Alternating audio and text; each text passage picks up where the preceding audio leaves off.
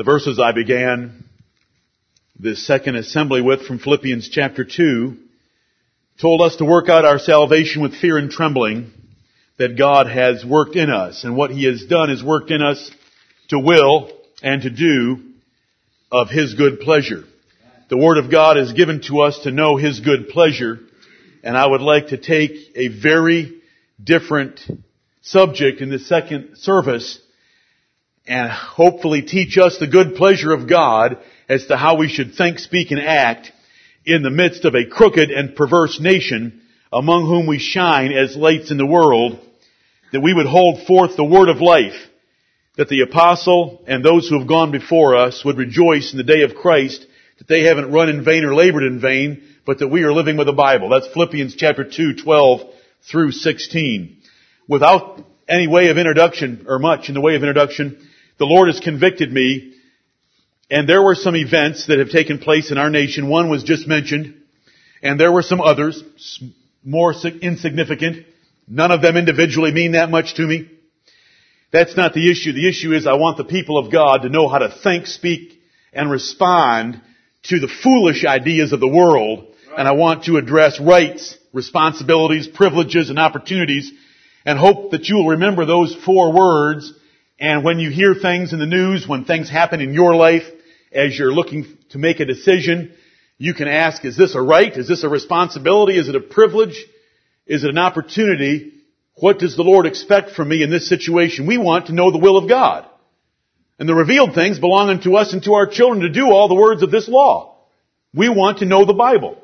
The chapter that I gave you last evening to read was Exodus chapter 21, that if you would take that chapter and read it slowly, and then read it slowly again, and then think about it, it has so much practical wisdom in it as to how God looks at events. He doesn't care about criminals. Right. He cares about victims, and He cares about victims' families. And Exodus 21, I hope, made that clear, even with a short, superficial reading of it. But if you would take some time and go through it and look beyond the surface of the words for actually what is this saying, you're going to see a lot there about God's ideas of justice and righteousness, and that's what we want. We believe, according to the first assembly this morning, that God has made us righteous by Jesus Christ's perfect righteousness. However, we also want to live righteous lives by thinking rightly, speaking rightly, and acting rightly. Lord, help us to do that. Now, the Bible doesn't teach us anything about the goodness of man. It doesn't teach us anything about rights. It teaches us about responsibilities and privileges, and it teaches us that God has the rights. Right. Natural man is lazy. He wants to do the least possible. He's proud. He deserves the best or the most for the least effort. He's selfish. He doesn't care about anyone else. Natural man is lazy, proud, and selfish. And we are all natural men by nature. Right. He assumes he has far more rights than responsibilities. And his life is his own to pursue as many privileges as he desires without restraint. And he thinks opportunities are to be exploited without a limit for his own pleasure. We as Christians should know that this kind of thinking is wrong. It's selfish, it's wicked, it's rebellious, though it's part of our old man. In today's world, however, we have to face an onslaught in the news and by any conversation with the average American of entitlement programs, selfish thinking, self-love, promotion, constant talk of rights to the neglect of duty and responsibilities. Therefore, this simple sermon, by God's convicting of me in the middle of the night, my wife knows, running to my office to start pouring down things He was pounding me with in my mind and my heart, that we do not slip in understanding the difference between these things. God has the rights, and we have the responsibilities. God grants us privileges, but we're to return thanksgiving and use those privileges within their limitations. And God gives us opportunities, but we better look at those opportunities and measure them by the Word of God, because they could be a temptation to see if you're going to jump on the opportunity. This is not organized. The Lord didn't give it to me in an organized fashion. And I tried to organize it. It's just going to come out. Forget about rights. Start focusing on responsibilities. We hardly need a Bill of Rights in the United States. We need a Bill of Responsibilities. Because nobody wants to be responsible. But they want rights. Prioritize your thinking scripturally. Stop thinking about rights and start thinking about responsibilities. Forget what you want. Start focusing on what others want. Isn't this what the Bible teaches? Christianity is giving, not getting. There are 2 commandments, and neither has any rights or things for you. I love the Word of God. Amen. I know, I sound so nasty and mean. You do it the Lord's way and you live the happiest, most fulfilled, most productive life. The greatest nations in the history of the world have been those that put the God of heaven first and followed His law. No comparison. No nation in the last 2 millennia has come close to the United States. Not even close, not yet close. Take any nation you wish that you think their their per capita income is close to ours. They don't live a tenth of our lives. They live garbage lives in comparison to what we have. We are blessed abundantly. We don't deserve it, and it's going to be taken away from us unless God is merciful for the sake of the righteous that are in it. There are 2 commandments. Let me repeat myself because I like this point that the Lord gave me. There are 2 commandments, and neither has any rights or things for you. There are rights for God in that commandment because it's your responsibility to love Him with all thy heart, mind, soul, and strength. And there's a right for others in this sense that you are responsible to love others as you already love yourself. But there's nothing in the 2 commandments for you. You're supposed to get outside yourself and love God, and get outside yourself and love your neighbor. There are 3 persons in the world that God has told you about, and God has already ranked them, and you're third. There's three persons in the world, God has ranked them, and you're third. The first person is God, the second person is others, your neighbor, or anyone God puts in your path, and you are third. There's a reason that our last question is, when you join our church, will you remember that this church is where you come to love and serve? Not where you come to love, to be loved, and to be served. Right. Do you understand as you join our church that this is where you come to love and serve, not to be loved and not to be served? One is the selfish spirit of a wicked person, to want to be loved and served by the church. The other is a spirit made new by the power of God that is like the Lord Jesus Christ. He loved and He served. And He said it this way, even as the Son of Man came not to be ministered unto, but to minister and to give His life a ransom for many. Matthew chapter 20. If you are not serving others because you're so wrapped up in your little life, you're sinning against the second commandment. If you're so busy in your little life that you don't have time for God, and lots of it, you're too busy with your little life. You're really not going to amount to anything, no matter that all those hours in your day are spent towards yourself, because God has a right to your time. He's given you everything you have. Your responsibility is to love others. You do not have a right to be loved by them. They may have a responsibility to love you, but it's not because of anything in you, from you, or by you. Right. It's given to them by God. You can't do anything to put a burden on them to love you.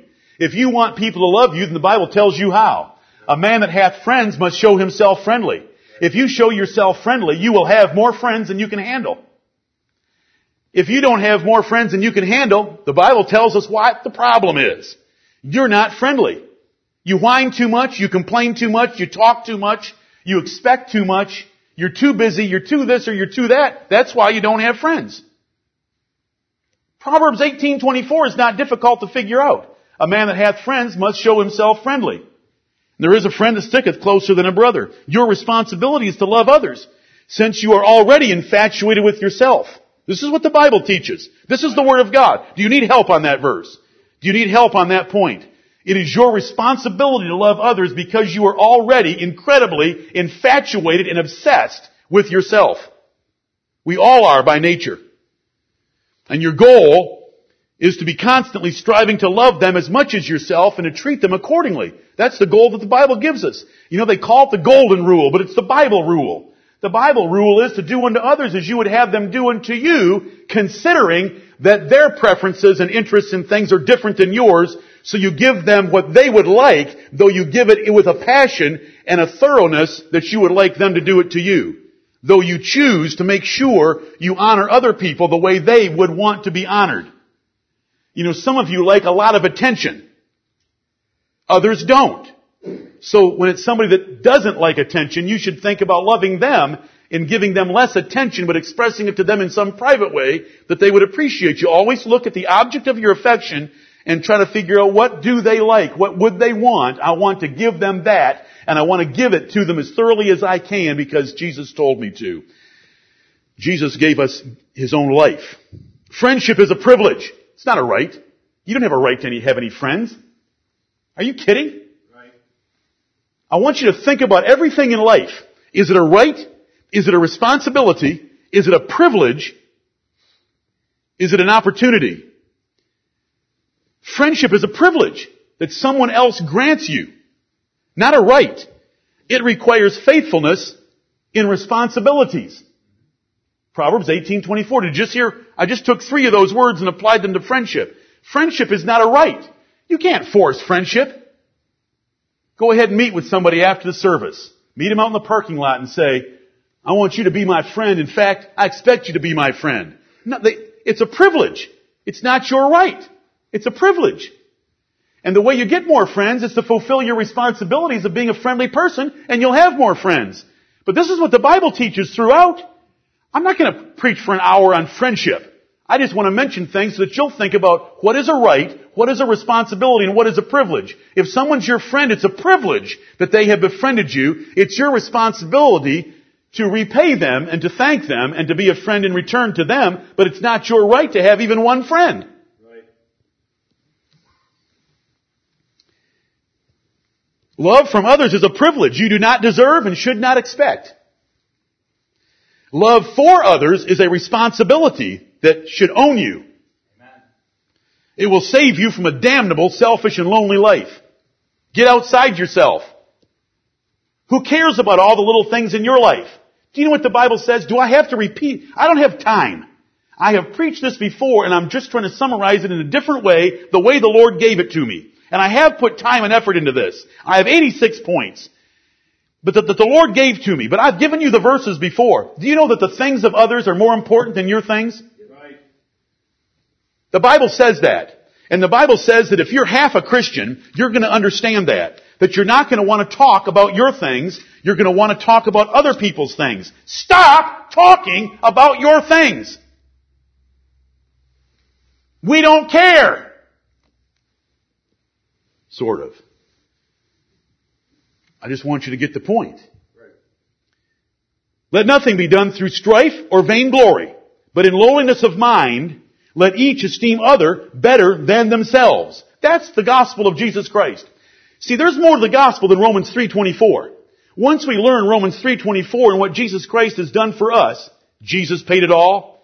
Now we have to take the next clause of that song, all to Him I owe. Well, if all to Him we owe, guess what the Bible wants out of us? It wants nothing to be done through strife or vainglory. Who cares what you've accomplished? When we want to know what you've accomplished, we're going to ask you about it. So just wait until we ask you about it. But in lowliness of mind, let each esteem other better than themselves. Look not every man on his own things, but every man also on the things of others. Right. This is the word of the Lord to us. Love from others is a privilege. You don't deserve it and you shouldn't expect it. Love for others is a responsibility and it should own your life. If you're going to be like Jesus Christ, you're going to burn yourself out for others. The Apostle Paul said, and I had, some person wrote me this week a long letter about how they were on the brink of being burned out. It was a pastor's wife of a large church in another nation. And Proverbs chapter 27 and verse 17 encouraged her, empowered her, and the Lord blessed her through it. But I wrote her back and I said, you better be like the Apostle Paul. 2 Corinthians 12:15, I will very gladly spend and be spent for you. Though the more abundantly I love you, the less I be loved. That's what the Apostle Paul had to write to the Corinthian church. That's a Christian attitude. I'm willing to spend and be spent, though the more I do it, the less I'm loved. Why didn't he holler at them about his rights? His rights to friendship with them and his right for them to love him more. After all, he was the Apostle Paul. But he said, no, the children ought not to lay up for the parents.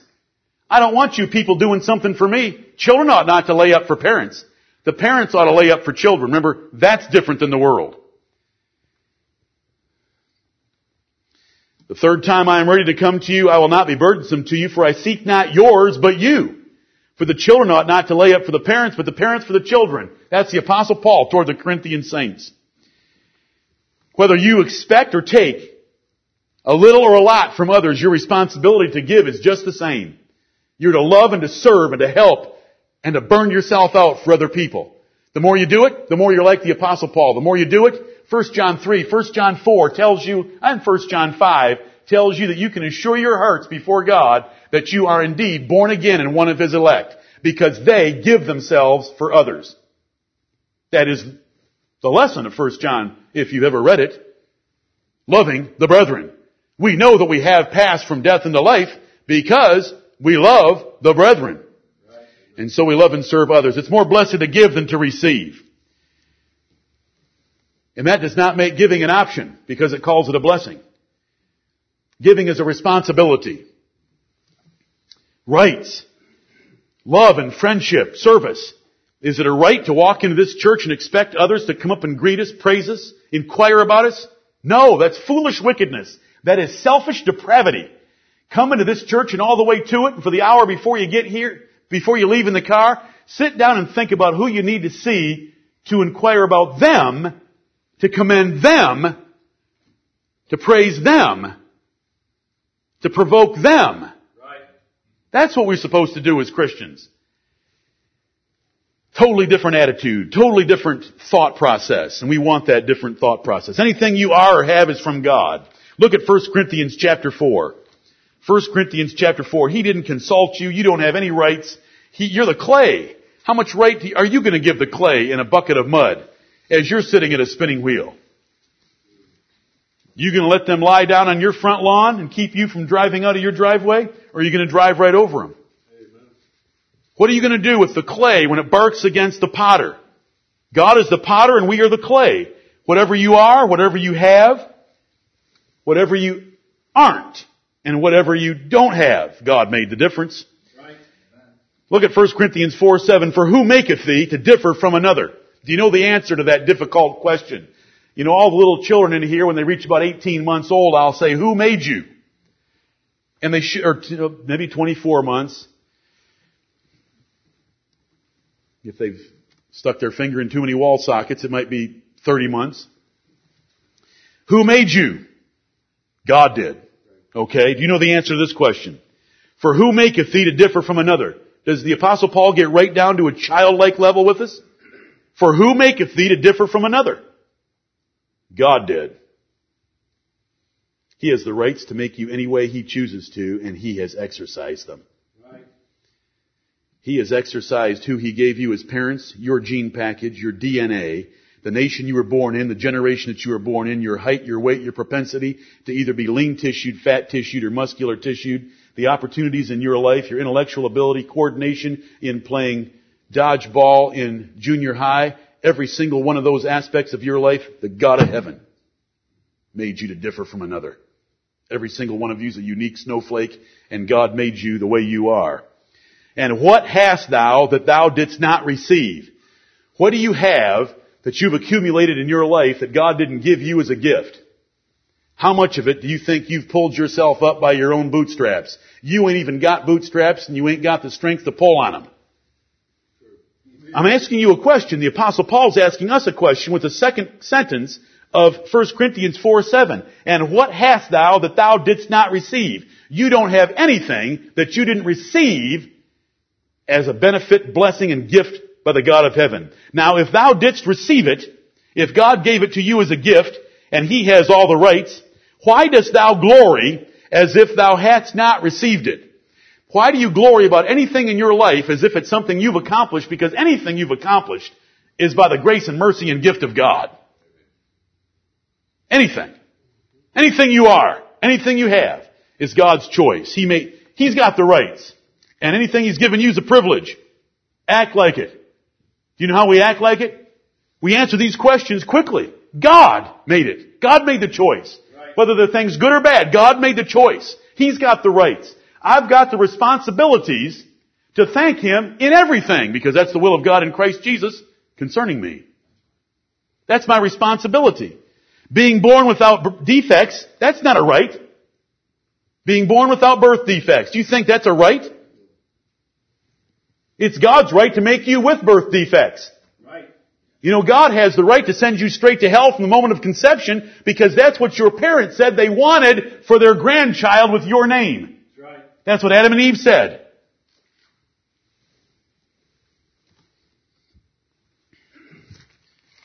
If I've taken you to Isaiah 45 and verse 9 recently, where it says, if you want to bark against your Maker, you should not enter into a conversation with Him about the fact that He made you without arms. Right. You should go find another potsherd to argue with. Yep. Did you like that passage? Do you still like it? Isaiah 45 verse 9, so, you know, don't you argue against your Maker. He's got the rights. If you want to argue, then go pick another piece of potsherd and argue with it. You know what a potsherd is? It's a broken piece of pottery, because you don't argue with the potter. You just argue with the other broken piece of pottery that's been thrown over in the corner that they're going to smash into oblivion, add water to, and make into mud again. And if you want to argue, then you argue with that. Is that what the Bible says? Am I exaggerating the point? No arms. He's got no arms.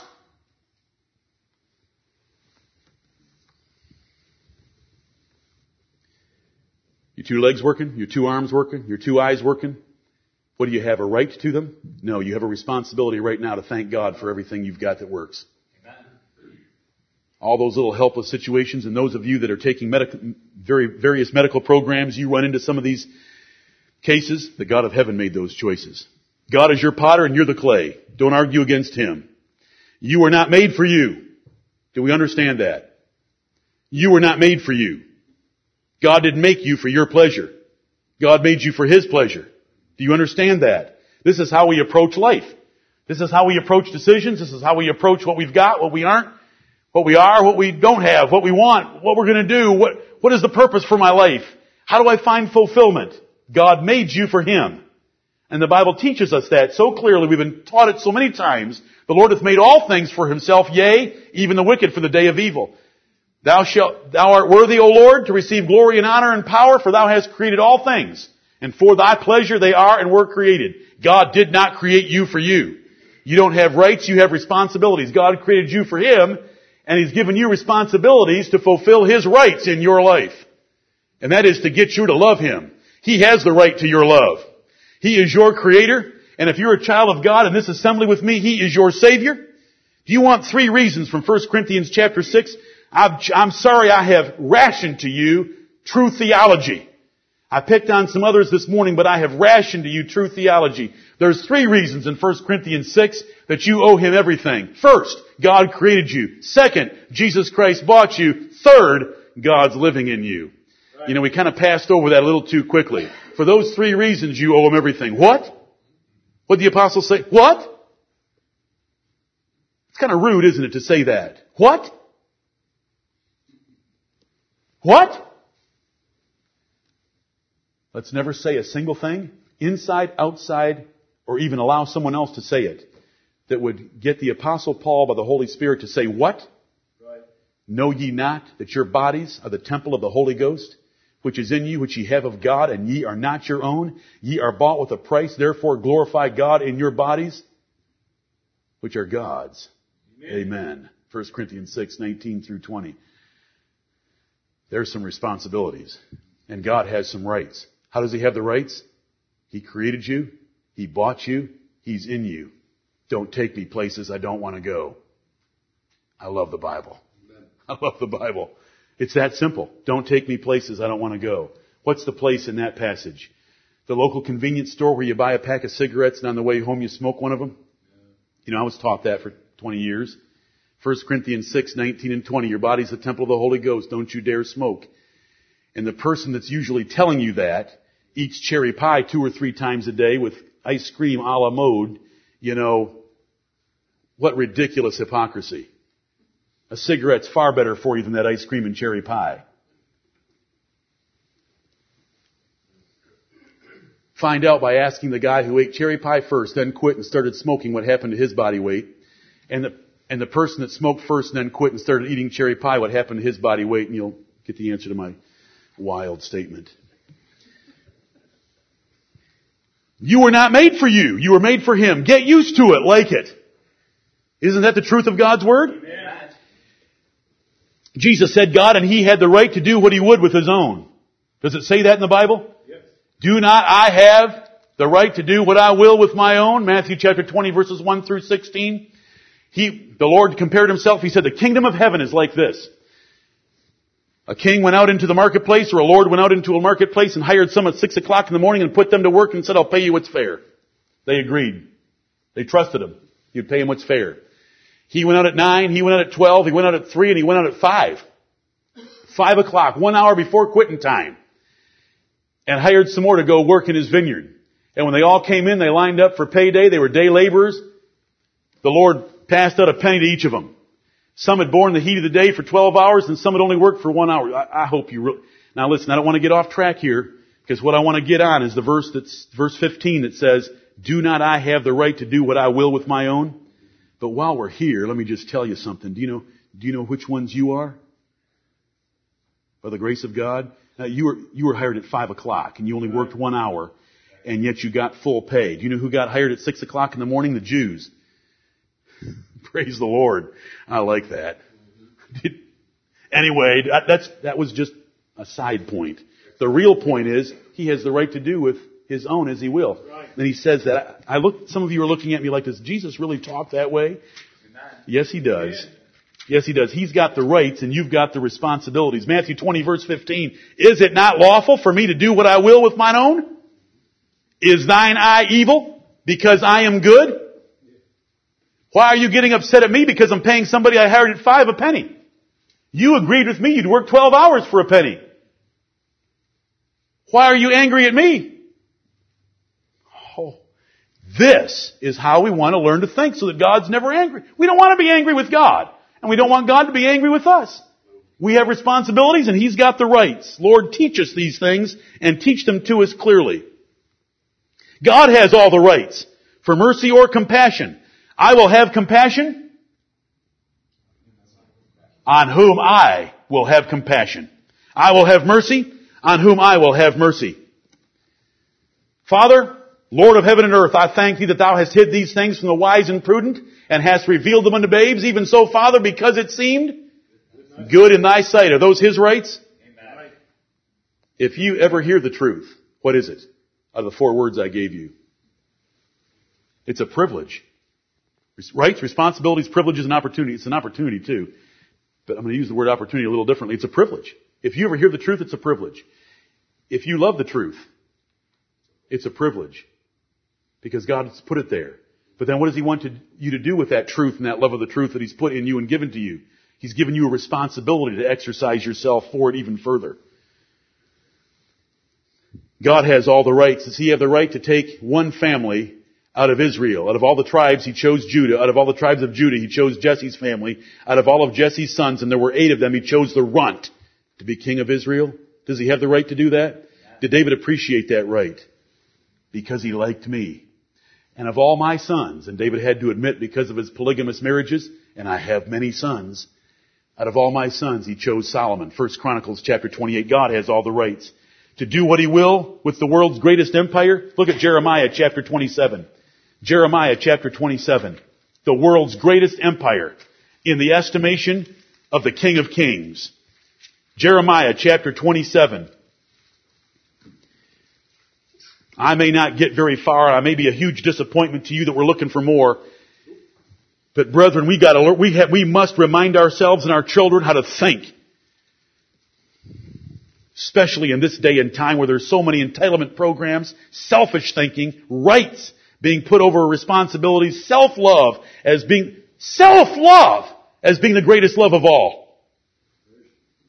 That is perverse, sick, twisted, corrupt, upside down, totally contrary to the Word of God. Look at Jeremiah 27:5. I have made the earth, the man and the beast that are upon the ground, by my great power and by my outstretched arm, and have given it unto whom it seemed meet unto me.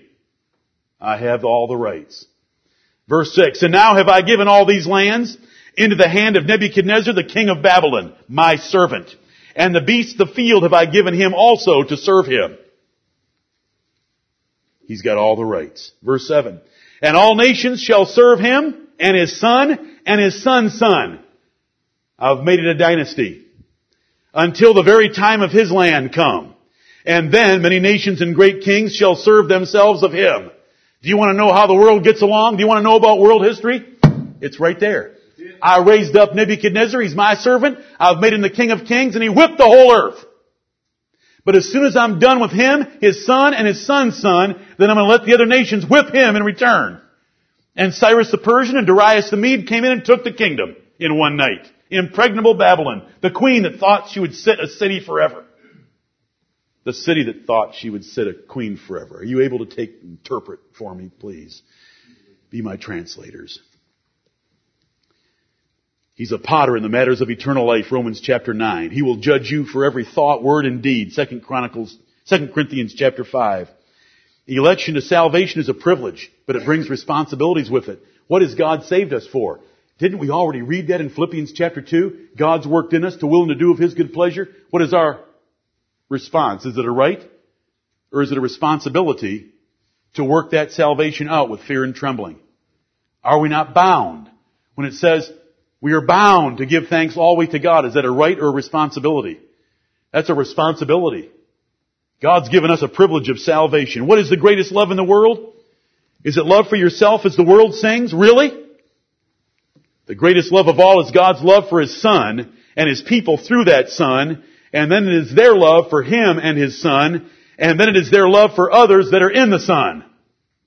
That's the greatest love of all. Get things right. Amen. Not rights. Get your thinking right, not rights. Let me take an aside here. Do you all know your brother Jeff Oley? I'm going to go ahead and name him. The man has a twisted sense of humor.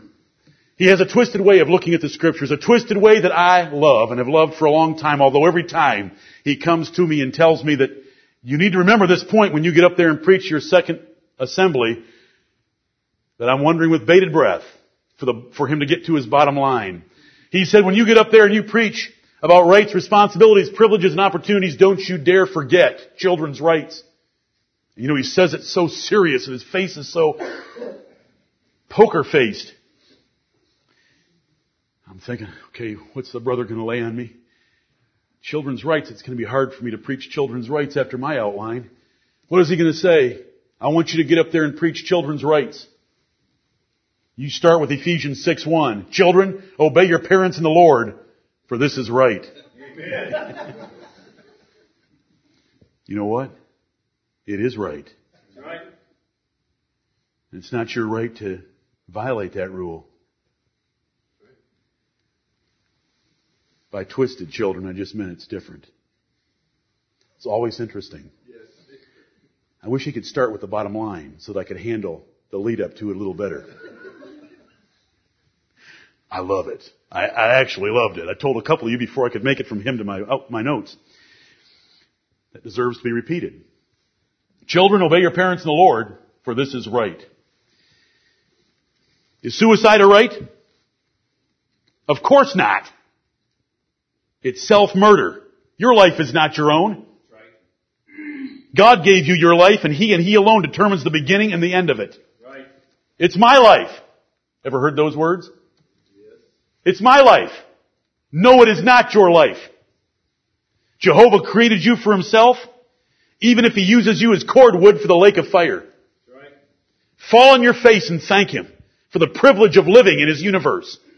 And then get up cheerfully with zeal to think, say, and do everything He has commanded you. It's my life. No, it isn't your life.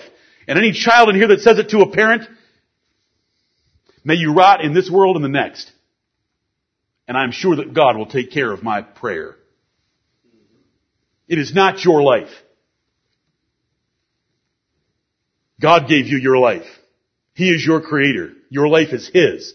And He gave you the set of parents that He has given you. And it is your duty to obey them. He chose, He handpicked, He heart-picked, He carefully picked, with infinite wisdom, out of all the couples on the planet, all the conceiving mothers on the planet, He chose yours for you. It was His right to do so, and He exercised His right, and He wants you to exercise your responsibility to give Him praise and glory. It's my life.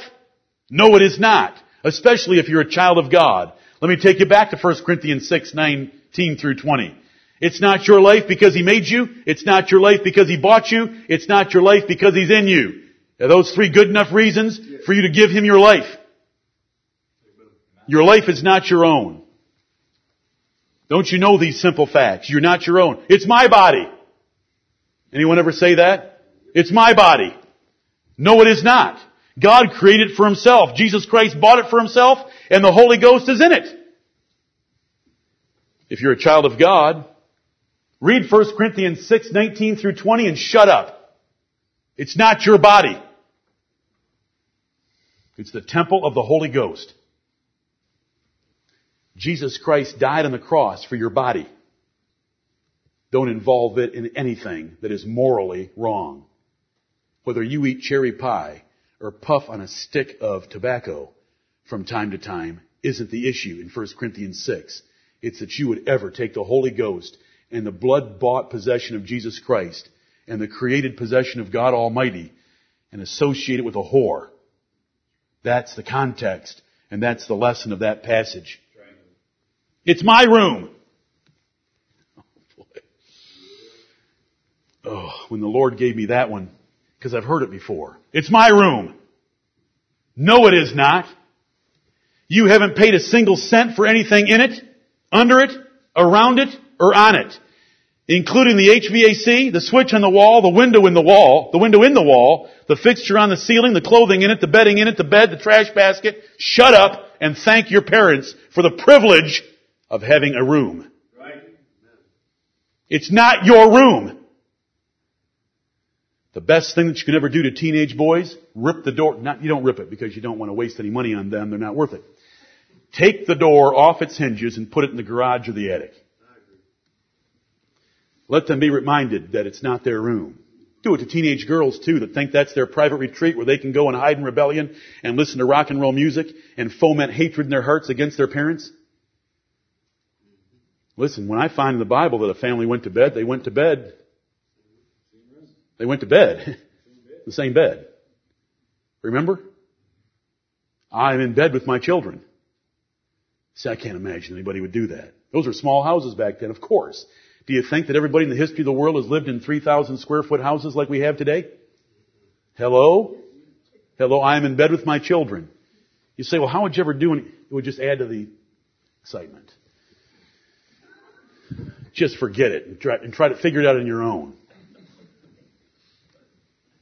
Listen, you two would be smiling at each other in the dark and you'd both know it. Shut up and thank your parents for the privilege of having a room. You haven't earned enough in your lifetime to date to pay for having the house for just 1 month. Rights. It's my room. Hello? Hello? Was it your room? When we had to change your diaper 8 times a day, every 3 hours, like clockwork. When we had to put you in a cage and had to tie those diapers on and use giant pins to keep them attached so that you wouldn't eat what was in them. Was it your room then? Was it your room when we came and nursed you like a little cat nurses its little kittens? It's my room. No, it isn't. You don't have a right to privacy. You don't have a right to anything. You have a responsibility to be obedient to your parents. And if you lived in a godly way, you can have a door on its hinges and a parent doesn't even have to worry about it because they know what's going on inside is the same as what's going on outside. You're fearing God and you're obeying and honoring them. Right. My brethren, are these things said? It's my life, it's my body, it's my room. This is not the way Christians talk or think, and we can't allow it in our homes, and we've got to teach it. Food is not a right. Eating is a privilege if you earn it. Does the Bible say This we commanded you when we were with you in the name of the Lord Jesus Christ, that if man would not work, neither should he eat. Eating is not a right. Food is not a right. Proverbs chapter 20 and verse 4. He that will not plow by reason of the cold in harvest, he shall beg and have how much? A sandwich? A little bit? Meager portion? He that will not plow by reason of the cold in the day of harvest, he shall have nothing. He shall beg and have nothing. He'll beg and have nothing. This is the Word of God. Food is not a right. Food is a privilege. And it's earned by working hard. How about a man who wastes it? Proverbs chapter 13 and 23, there is much food in the tillage of the wise, but a foolish man spendeth it up. There is that is destroyed for want of judgment. And he that is a waster is brother to him that is slothful. They're all in the same family and they don't deserve. Food is not a privilege. I mean, eating is a privilege if you earn it, but food is not a right. A job is not a right. Either to get one or to keep one. Right to work laws? Are you kidding me? A job is not a right. A job is a privilege of someone else wasting their capital on employing you, you sorry thing. It's a privilege to have a job. Do you know what that means tomorrow when you go to work? Go into whoever's over you in responsibility, a supervisor or manager, and thank them for your job. It'll change your attitude about your job. Employment is a privilege, not a right. A job is not a right. Either to get one or to keep one. Forget it.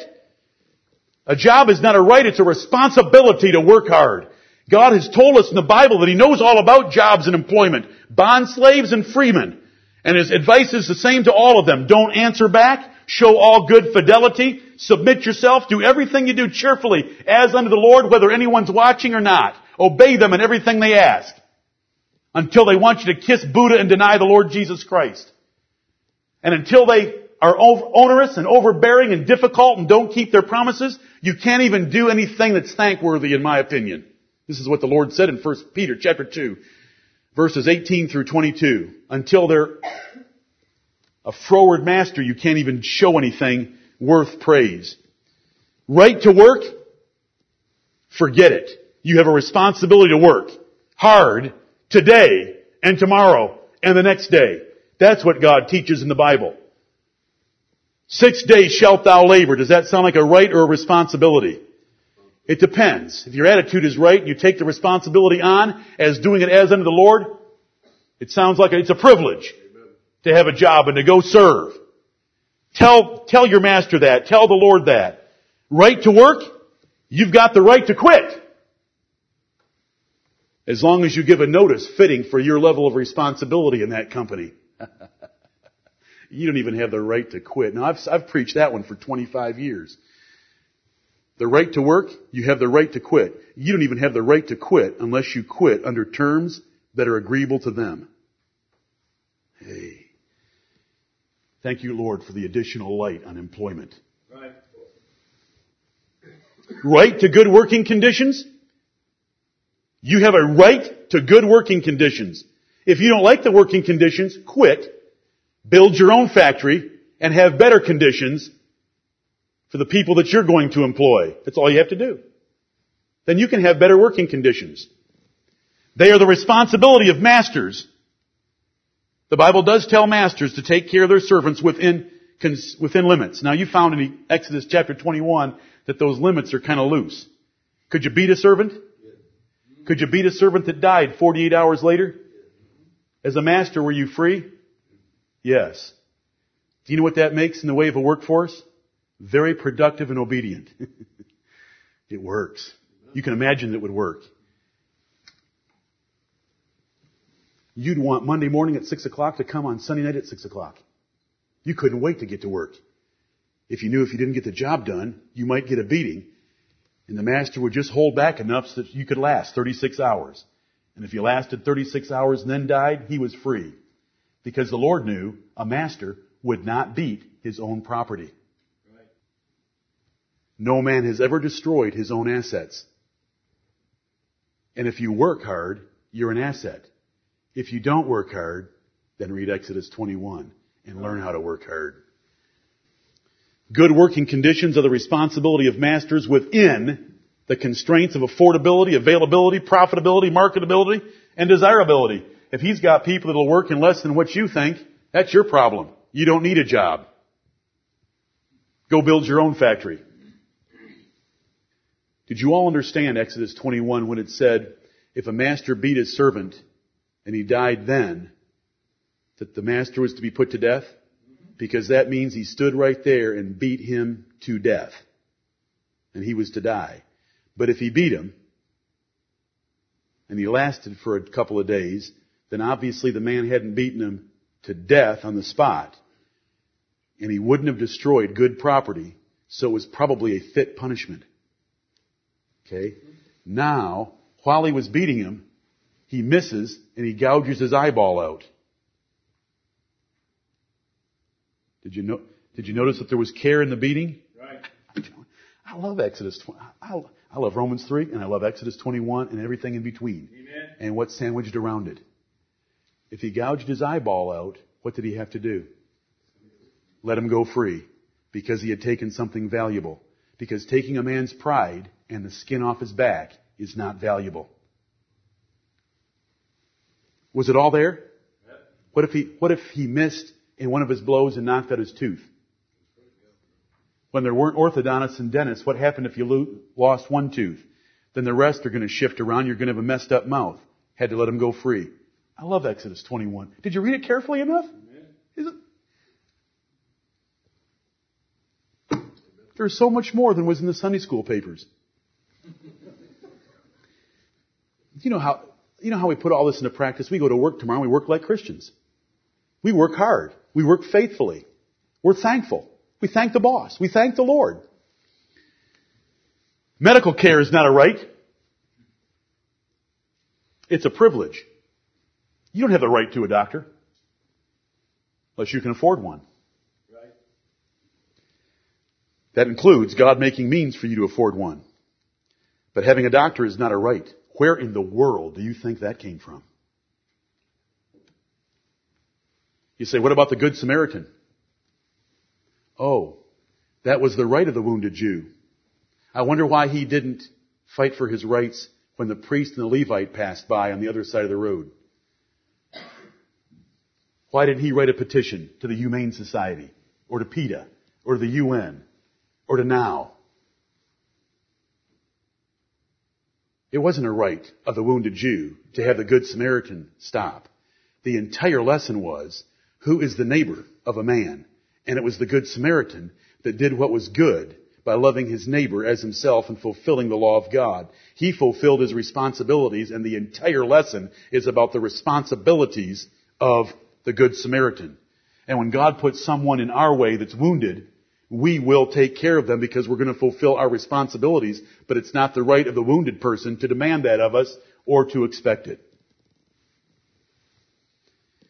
Right to insurance? Are you kidding? Insurability is a privilege granted by the man with the capital or the actuary able to calculate and willing to take the risks associated with the responsibility of going through life with you. You don't have a right to say what you think, regardless of the Bill of Rights. On the job, he asked me what I thought and I told him. He told me to do that job and I told him what I thought of that job. Really? In Titus 2 it says, not answering again. Right. Do you have a right to say whatever you're thinking? If it's true about someone, but it's secret and private information that would damage their character if it became public, that's whispering, backbiting, or tail-bearing. You don't have a right to say that. That's right. If you slander and tell something not true about, if you tell something that's not true about someone, you slander them, you don't have a right to say that. Can bitterness and sweetness come out of the same source, out of the same well? How can we bless God and curse men? James chapter 3. We have a member from hell in our mouths, and it defiles the whole course of nature. You do not have a right to say what you're thinking or what you want to say. I don't care what the Bill of Rights says. We've used the Bill of Rights. It was a pagan instrument of a pagan government. And we have used it as Christians because it's allowed us, along with pagans, to be able to preach. But we don't have a right to say whatever we're thinking. We have a responsibility to say words that are helpful, words that are kind, Words that are good. Let your speech be all way with grace, seasoned with salt. That's our responsibility. It's not a right. It doesn't matter if you get angry. If you get angry, you've already sinned once. Why sin twice? By saying something you shouldn't. Free speech, our lips are our own. That's in the Bible. Psalm 12:4. God condemns those wicked men that said that. You'll give an answer for every idle word. We do not have a right to say whatever we want. You have a right to your own thoughts? Wrong. You're responsible for godly and good thoughts at all times. The Bible says in Proverbs 24 and verse 9, the thought of foolishness is sin.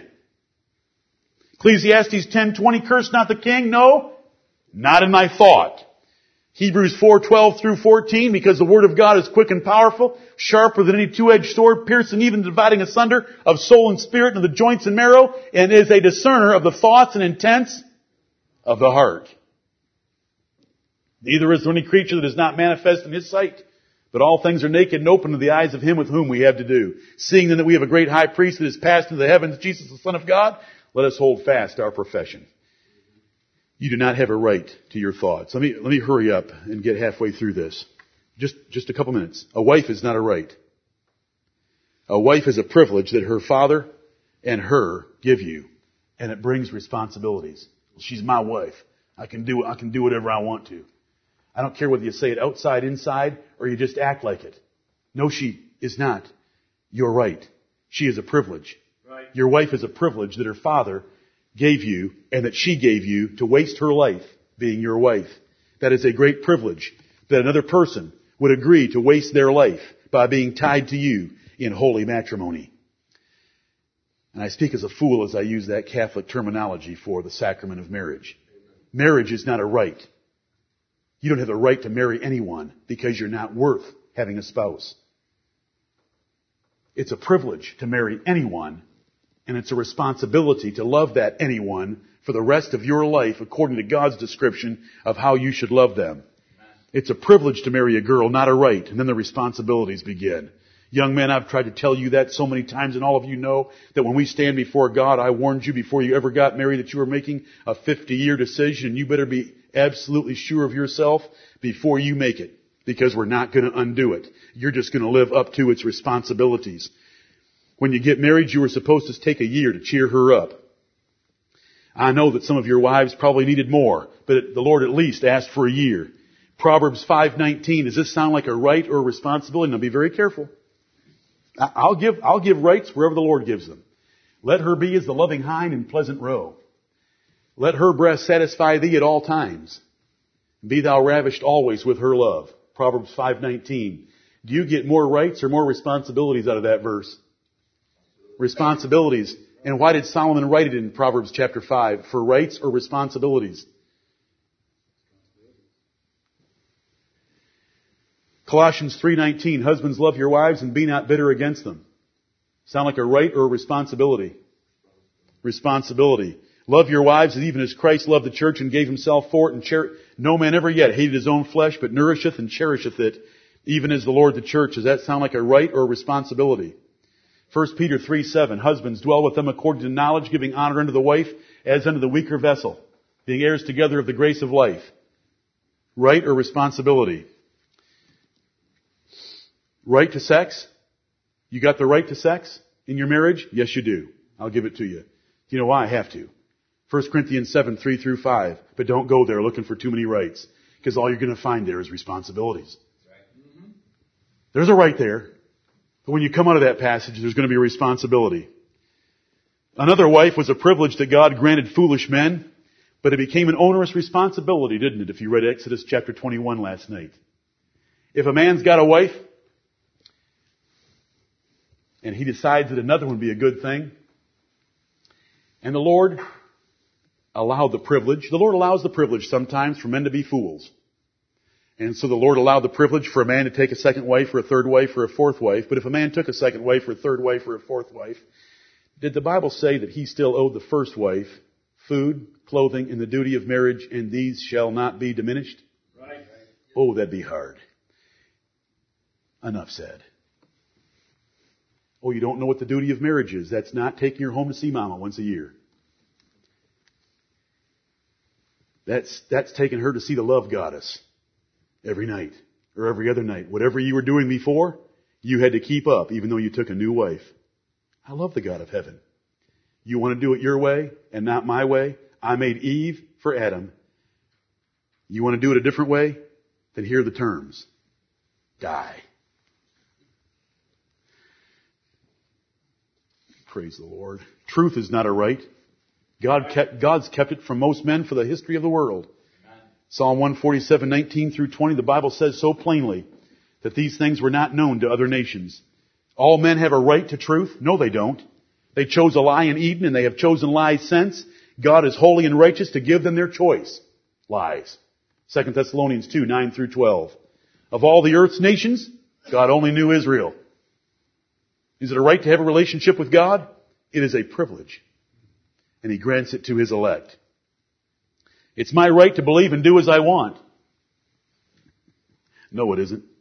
You're responsible to prove all things. 1 Thessalonians 5:21, and only hold that which is good. You are to act only with knowledge. Proverbs 13:15, and not be a simple man and pass on and get punished. You are to only operate with prudence. Proverbs chapter 22 and verse 3. And that is to have all your foolish, goofy, ridiculous ideas challenged and tore apart by a multitude of counselors. You do not have the right to believe and do what you think is cool, truth, right, or otherwise. That is operating without understanding. You do not have rights. You have responsibilities to do things God's way. And God gave us responsibilities in truth, marriage, bedrooms, houses, jobs, sex, marriage, lips, thoughts, everything. He's given us responsibilities. He has the rights. We thank Him for everything He's given us. He has exercised His right to show mercy to whom He will show mercy by showing mercy to us, and He has saved us by the Lord Jesus Christ. That gives us a responsibility that all to Him I owe. As we sang in the song, Jesus paid it all. As we go out of this place today, and as we face situations in our marriage, situations in our children, situations at work, as we have to read the news of what our government is doing, make sure that you always ask, is this a right? Is it a responsibility? Is it a privilege? Is it an opportunity? What is it? What does the Lord want me to do with it?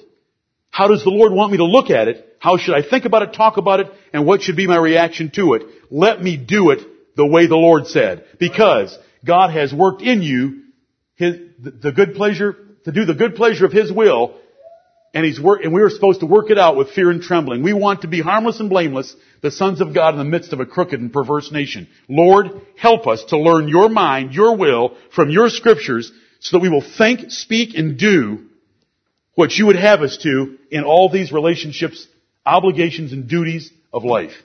Lord, help us to that end. We give You all the rights to our lives. We thank You for saving us. Show us Your responsibilities and give us the power, strength to do them. In Jesus' name, amen.